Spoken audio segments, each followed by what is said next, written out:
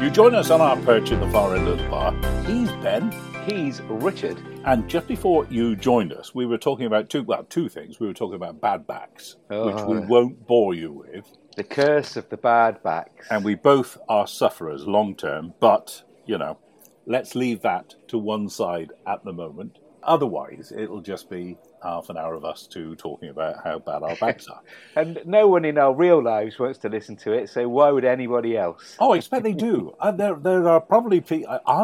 There must be a podcast out there. Your back and you, or something. My back and me. There's a gap in the market. That's the gap that we've been looking for. The other thing that we were talking about was football stadiums. Stadia, yes. I think you'll find. Thank you very much. Yeah, boy. Thank you. Obviously classically trained.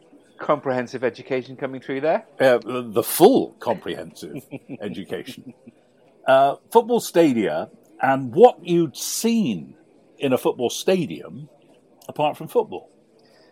And rock concerts. Fireworks display. Yes. Down at the Although, gate. you see, I never really understand the concept of paying for a fireworks display. Because you can see them from outside quite easily, can't you? But I suppose in a football stadium, it's not the case that you can see it quite so well. Especially the ground-based, the Catherine wheels and the Roman candles and those sort of things. But I've never been to a fireworks display in a football stadium. But surely, if the stadium is any good, your view of the night sky is going to be severely limited by the stands. No, I think they just sit you in the front bits where you can have a good view of the sky. Oh, lie you on your back on the pitch. That would be the way forward, wouldn't it? Just look at the sky. Otherwise, the best view that you're going to get is from the car park, isn't it? Yeah. Now, what else? I have seen, I'm not saying I attended, I have seen a speed awareness course in a football stadium. Go on. I mean, I saw it there from the classroom. Rock concerts. When was the very first rock concert at a football stadium? I don't written know. in stone somewhere? It must be written in stone somewhere. Because there was a few big ones in. I mean, there's this famous Beatles and Shea stadiums, not a football stadium, but it is a stadium. Baseball, yeah. I think, isn't it? Was it the Stones that had 250,000 people in the Maracanã in Brazil or something like that? It sounds authentic, doesn't it? I just wonder, there must have been some enterprising football team, lower divisions, back in the 70s, who decided to put on a local rock band.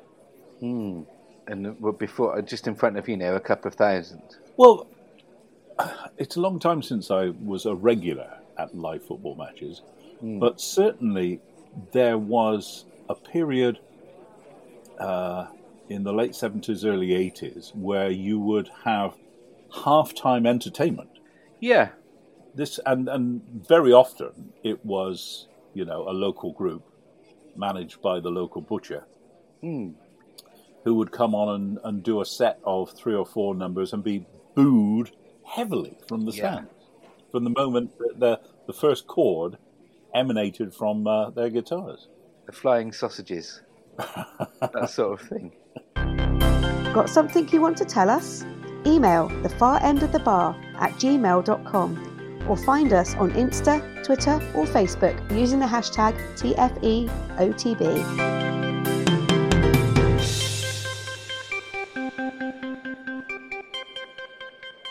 How are you with fire? I don't mind a fire. You like a bit of fire? Yeah, in the right place. Yeah, I see. I grew up with a grandfather who would light a bonfire at the drop of a hat. But he had a very, very big garden. Wherever you stand next to a bonfire, the wind always seems to pull the smoke towards you. Yeah, I don't know what. There's probably some reason. Talk to a physician, to a physicist about that. Somebody who knows, or a meteorologist, somebody who knows about the way the wind blows when it comes to a bonfire. But this isn't a bonfire, although I suppose it's like a fire in a glass, really. there are 3 drinks here that I'm going to set before you today. Okay. And the first is the eponymous Flaming Sambuca. Right. Have you ever had the Flaming Sambuca? I don't think so. I mean, it's possible that at the end of a particularly heavy session back in the day, I may have done, but I don't remember. Well, I think you would remember because it's the one where you're liable to lose your nose hairs. Yeah. What you need for this is 1 tot of black Sambuca and 3 coffee beans. I mean, in fairness, I could do with losing a few nose hairs, so maybe this is the drink for me. Oh, there are better drinks. If you want to go the full fuzz, get rid of the whole beard. So you put your 3 coffee beans in a shot glass and you add the Sambuca. And then you light the Sambuca and you let it burn for 10 seconds or so. And then you cover the glass with your hand to extinguish it after it has been burning for 10 seconds. Then inhale the air underneath your hand. Yeah. Then you drink the shot. Okay. Then you attend to the burn on your palm. Well, that's the way I read it anyway. I've only ever done that once, and I made the mistake of blowing out the Sambuca. I didn't do the hand thing. I blew out the flame and immediately reached for the shot glass and put it to my lips. And of course, it's a hot glass. Yeah. So now I've got a burnt lip. It does sound like a particularly daft drink to... It's a daft drink. This came to mind the other day, and I thought, well, I'll offer Bennett and see how he thinks. And then I thought, what other drinks are there that you set alight? Come with me, if you will, to a bar where they serve the Flaming Lamborghini. The Flaming Lamborghini. For this, you will require Kahlua, Sambuca, Blue Curacao, Yeah. and Baileys Irish Cream. Okay. Or even Baileys Irish Cream. One of those 2. So I'm going to pour the Sambuca and the Kahlua into a cocktail glass, and I'm going to give you a straw. Uh-huh. Okay. Then I'm going to pour the Sambuca and the Kahlua into a cocktail glass and give you a straw. Because I like doing things twice. Right. So I've got 2 straws now. Yeah, I just read it twice.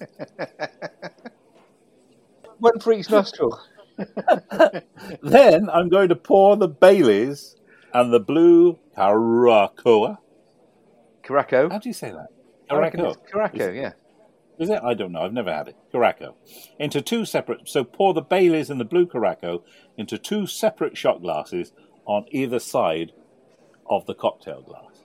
So now I've got 3 glasses and 1 straw. Correct. Set the concoction ablaze in the cocktail glass. Okay? So that's the one in the middle.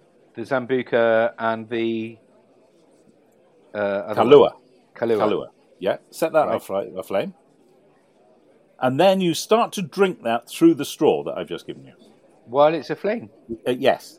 Now, this drink should be drunk in 1 suck. So once the glass is almost empty, what I'm going to do is I'm going to pour the Baileys and the Blue, you say it? Curacao.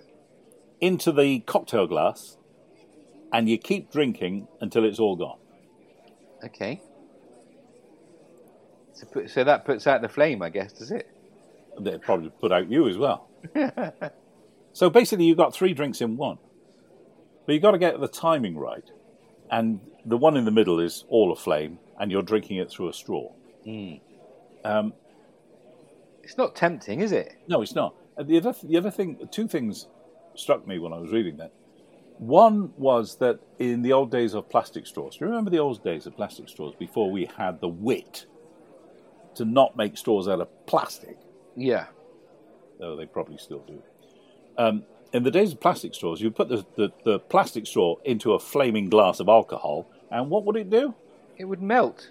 That's what I would think. The other thing is that even if you put a waxed cardboard or paper straw into a flaming cocktail of alcohol, it would melt. Yes. So you've got a candle in your cocktail.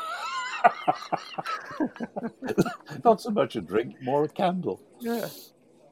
I don't know how it works. If you want to try that at home, let us know how you got on. Thank you very much. Please don't try that at home. No, I think you should. We're liable for serious lawsuit issues. I heard it on this podcast. They said it'd be fine. Just give it a go. Or, more accurately, I heard it on this podcast. They said it'd be fine. Okay, so there's that one. Now, the third and final one I'm going to offer you is a bit complicated. You will need... Unlike the previous one. No, honestly, this knocks the previous one into a cocked hat. Okay.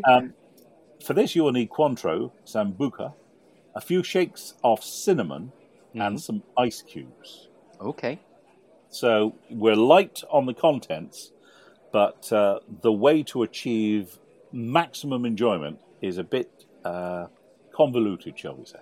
Right. First of all, get yourself a saucer.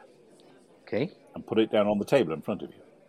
Put a shot glass filled with Sambuca in the middle of the saucer. Then get a pint glass and pour a shot or two of Cointreau into the glass. I'm going all in, so I'm going to have 2 shots then. Okay? Yeah. So your 2 shots of Cointreau in your pint glass. Now you have to light the Cointreau, so you might need the candle. So how are you going to do it? I don't know. Light the Cointreau, swirl the glass until the sides are nice and warm. Pour the lit Cointreau into the shot glass. With the Sambuca? Igniting the Sambuca and spilling the flaming mixture into the saucer. Right. This is an arsonist's dream, isn't it? Goodness. While swirling the pint glass over the flames to capture the alcoholic vapour. Mm-hmm. Shake some cinnamon from a safe distance onto the drink. Behind a fire mask. And then cover the shot glass with a pint glass. I think cinnamon is one of those things that acts as some kind of explosive. So you could either use cinnamon or gunpowder, whichever you fancy. It's just cinnamon tastes nicer, that's all really, isn't it? It still goes off with that. Then you blow out the flames and take the pint glass off the saucer. Quickly, drop a few ice cubes into the glass and immediately seal in the alcohol vapour with your palm. Then shake the glass vigorously. And you then have to stick a straw through my fingers. If I'm shaking this pint glass, you have to stick a straw through my fingers and suck out all the vapour. Goodness. Then the straw should be used to take down the shot and clean the saucer. All of this should be done as quickly as possible and as safely as possible for full effect. And as safely as possible. Wow. What a complicated... I don't know... There are adventures in life, and if you don't go off on an adventure in your life, then it's going to be a pretty boring life. True. But that's a long way to go for a drink, isn't it? I think so. I mean, it does make me think of the Christmas pudding with the brandy, and the year after year, it became a tradition in our house, especially once my kids were born, so that my parents had grandkids. It's part of the fun, right? So the first year... Oh, Derek, you haven't put enough brandy. So it's gone out before it's even reached the table. Yeah. The next year, it burns for like 10 minutes. Yes. We're on the verge of calling the fire brigade. Crusty pudding. But yeah, I mean, of those 3 drinks, I think it's just the... I don't think if I had to choose one, I'd go with your straightforward Flaming Sambuca. Original Oils by Richard Leslie Lewis. Visit amberleyart.com, AMBERLEYART.com. Browse a stunning range of original art or commission your own little piece of joy. Perhaps a portrait of a pet or a loved one, or even your favourite celebrity. Each piece unique and original to you. Visit amberleyart.com, AMBERLEYART.com.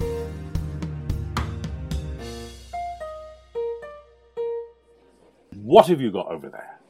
Let me introduce you to Yuichiro Miura. From Amori City in Japan, the son of Kaizo Miura, a pro skier. Yuichiro followed in his father's ski marks, if you will. Thank you. to become a downhill skier and a speed skiing competitor. Have you ever seen speed skiing?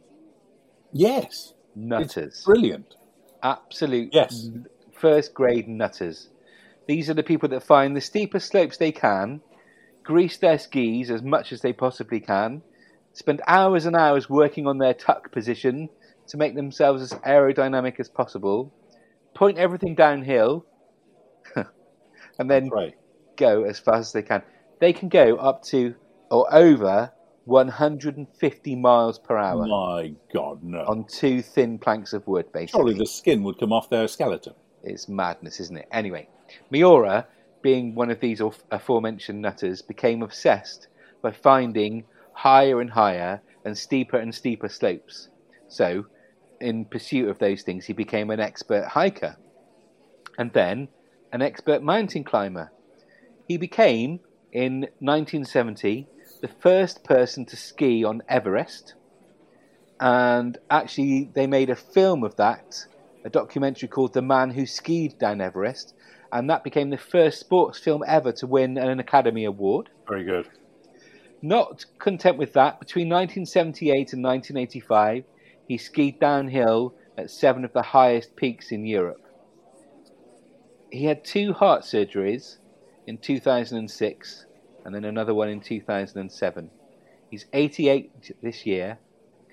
It's only 8 years since he became the oldest person to climb to the summit of Everest. He's 80 years old. And that is why Yuichiro Miura is my hero of the week. What a dude. Very good. I like the Hero of the Week feature that we do. People may have missed it. But he's definitely up there, isn't he?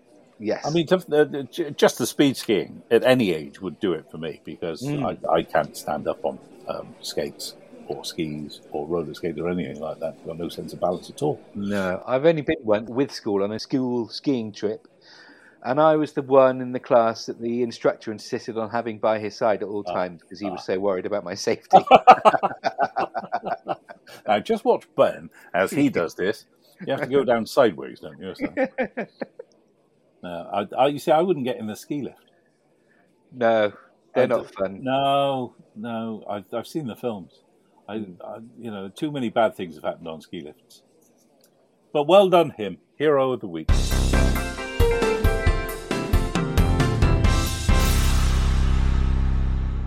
Pub quiz.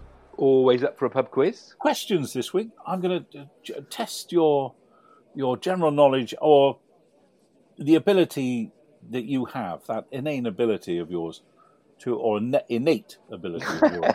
Not inane. You've got an inane ability, I know. Your innate ability. There's no point testing my inane ability. That is absolutely well established. So you have the ability, I understand, to work these things out, or not, as the case may be. Question 1. Why are there so many left-handed carpenters in Egypt?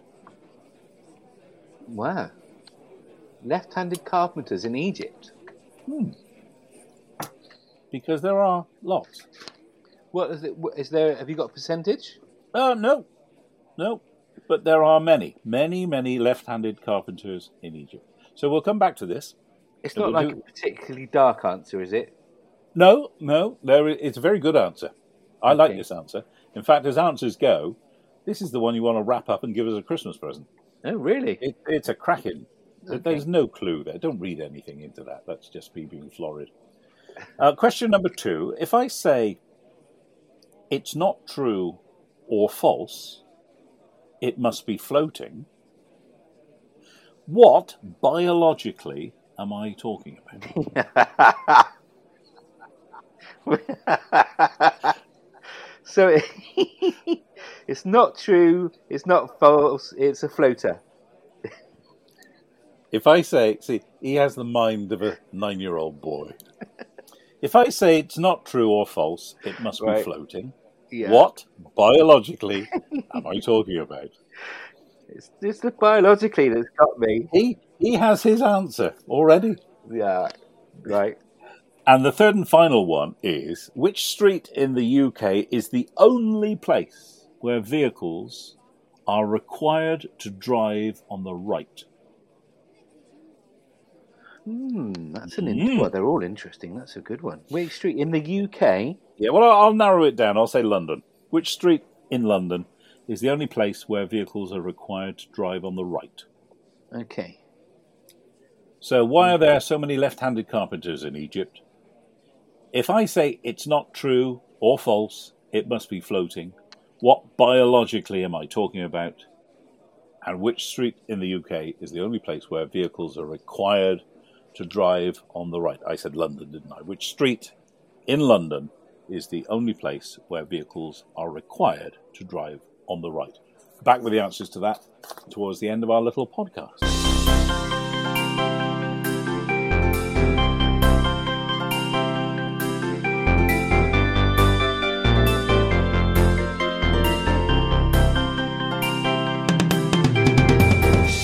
I was talking to a chap the other day, and he mentioned to me that he was one of the very first recruits in the early days of the Auxiliary Fire Brigade. Ah, like the Dad's Army of Fire Brigades. Kind of like that. It goes back to the Second World War. They realised pretty early on that they'd need more firemen as the threat of bombing increased. So they trained up lots of young men. But they couldn't just say, come and join the Auxiliary Fire Brigade. They had to do something to entice them to join. Mm-hmm. And I think this was the point of our conversation. Because I said, well, what was it that made you do this? Because he wasn't old enough to sign on, and sign up. Right. To go in the Army or the Air Force or the Navy. He wasn't old enough at that point, but he could volunteer for the Auxiliary Fire Brigade. I said, well, what made you enlist? He said, well, they had a table tennis table. And at the end of the night, they let us slide down the pole. Oh, wow. What more do you want, really? And that was enough. Yeah. Now, you couldn't do that. If we had to have auxiliary firemen now set up for whatever disastrous situation that we were living through, can you imagine offering the youth of today the opportunity to play table tennis and slide down a fireman's pole? I reckon the youth of today, table tennis, yeah. But sliding down a fireman's pole, that's great fun for any generation. And any gender. Yeah. Yes. Male, female. Have you ever done it? No, I've never done that. I was offered the opportunity once, and I was too cowardly to do it. Really? Yeah. Oh, well, if anyone's listening and they can offer me the opportunity, then I'm well up for it. Just let us know on the email. And he'll take his microphone along, and you can hear me we'll scream. Bring back the actuality. The far end of the bar at gmail.com. Answers to the pub quiz, then. Why are there so many left-handed carpenters in Egypt? Any idea? I've done some serious cogitation. Is it something to do with the angle of the pyramids? I don't know. That's all I can think of. Makes sense, wouldn't it? Not really, no. That's all I've got. And the pyramids are built of wood, so therefore they would have needed left-handed carpenters, wouldn't they? They must have involved wood inside somehow, you smart ass. The answer is that when they were building the Suez Canal, the head carpenter was a left-handed Englishman. Ah. And he taught left-handed carpentry to the locals, who have handed it down, and handed it down, and handed it down. Even the right-handed people are left-handed carpenters? No. I'm not saying that all carpenters are left-handed, but there are many left-handed carpenters in Egypt, and the reason is because the guy who was the head carpenter on the Suez Canal, an English guy, taught left-handed carpentry to locals, and they've just handed it down across the years. Well, he should have taught a few more, and then they might have made it a bit wider. We wouldn't have so many problems. They thought it was going to be plenty wide enough. They had no idea that we were going to build ships the size of continents. Well, there you go. So then, this one will cause you great hilarity. If I say it's not true or false, it must be floating. What biologically am I talking about? I've absolutely no idea. You weren't listening during biology, were you? It's your ribs. The first 7 sets of ribs are known as your true ribs, Right. directly attached to the sternum. From the top down, is Yeah. that then? The Okay. following 5 sets are known as false ribs, Okay. and the last 2, the 11th and 12th ribs, are termed floating ribs. They're attached to the vertebrae only and not to the sternum or the cartilage coming off the sternum. Oh. In fact, some people are missing 1 or 2 pairs of floating ribs, whilst others have a 3rd pair. So your true ribs are the first lot, your false ribs are the second lot, and your floating ribs, well, they might have floated off completely, because you might not even have them. But see, you're doing it now, aren't you? You're checking your ribbage. I'm seeing it. I think mine are floating on my immense belly. Sea of belliness. And third and final question to do with a street in London, the only place in London where vehicles are required to drive on the right.